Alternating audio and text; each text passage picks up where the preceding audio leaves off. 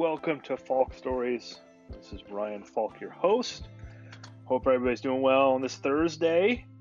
I want to hop on and use this episode to talk about some family, the kids and all the fun we have going on. And today's a big day for my two older ones, my 8 and 5-year-old, as we have student-led parent-teacher conferences today. So real excited to see what's going on with them in their school, and I want to intertwine that with the work we're doing at Epiphany.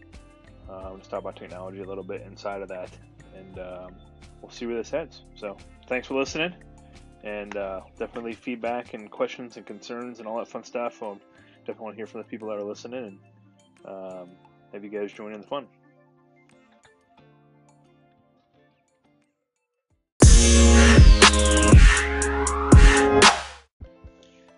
Alright, so today is an exciting day for us parents, I guess. Not so much for the kids. I got one kid looking forward to it and one not. So I'll get into that in a little bit. But today's parent-teacher conference is for our second grader, who is 8, and our kindergartner, who is 5, going to be 6 in May. And she will tell you, if she is ever on here, she is 5.5. She's been 5.5 since a week after she turned 5. But it's neither here nor there. And the first conferences in the fall are just parents and the teacher. Really informative, and we've been lucky with our teachers. They've been really great for our kids and with the information they share with us from a parent standpoint.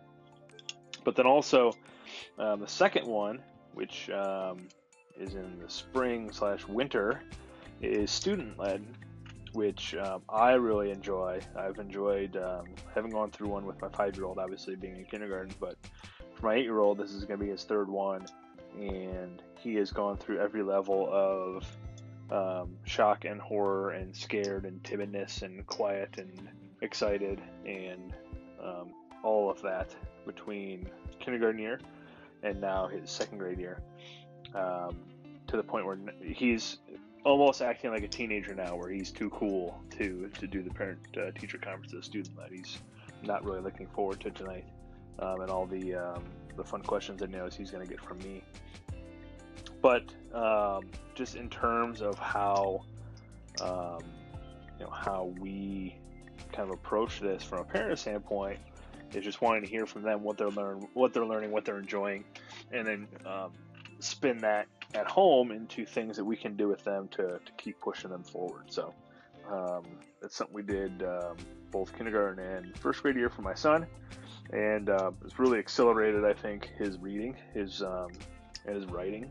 He's doing a lot of really good stuff there. We always knew he enjoyed history and science and that sort of thing, but getting him to sit down and read science books was easy. Getting him to sit down and read books was the harder part. So understanding what his interests were and then turning that into the books we got him at home kind of helped us forward there. So we're going to do the same thing for the kindergartner. And then the 4-year-old, she's lucky enough that she gets to just tag along. So really looking forward to seeing the two that are in school, their progress, and then actually working right now this weekend on early entrance paperwork for the 4-year-old. So I'll get into that maybe tomorrow. Tomorrow is going to be a interesting show because I'll be on the road traveling, which leads us to segment number 2 in work.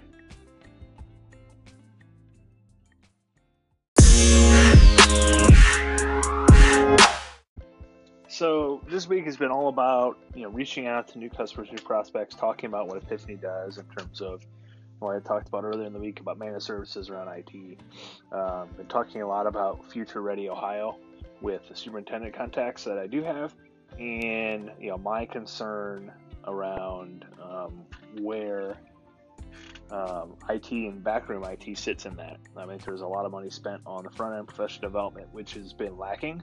But how do we combine that with proper equipment, support, and usage of the back-end hardware and software to allow the teachers to implement things they're learning? So it's what we're been talking a lot about this week, and it kind of leans into my thoughts around the teacher student-led parent-teacher conferences.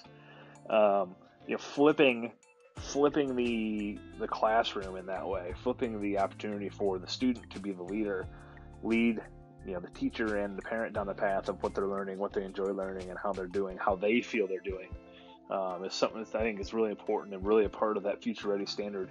Putting our kids in positions to be confident in themselves, confident in the work they're doing, and having the ability for them to tell a story. Just like, we're trying to tell a story here on the podcast, and I'm trying to tell a story on my Twitter handle about what I'm doing and trying the impact I'm trying to make.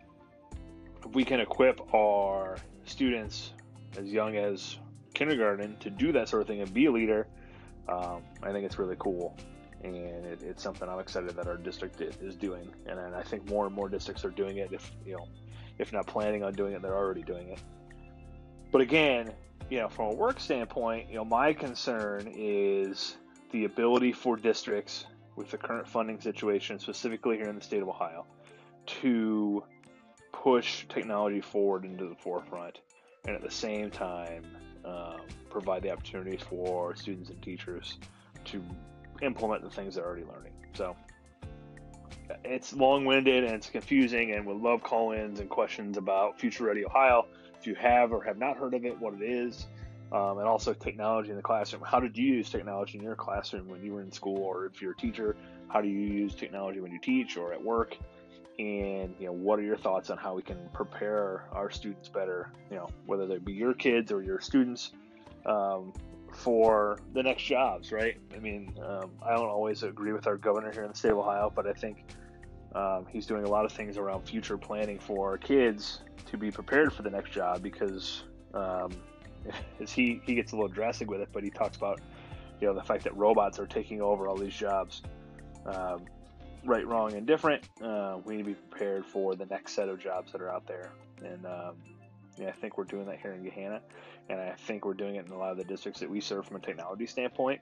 Because of the services we provide, we allow those districts extra time and the ability to provide effort to things that are important. So,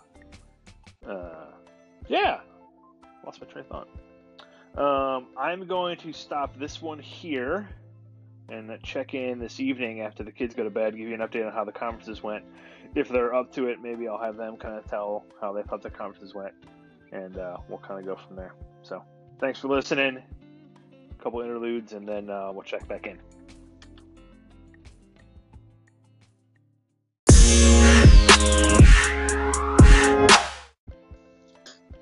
All right, guys, finishing up late night here. Getting some work done.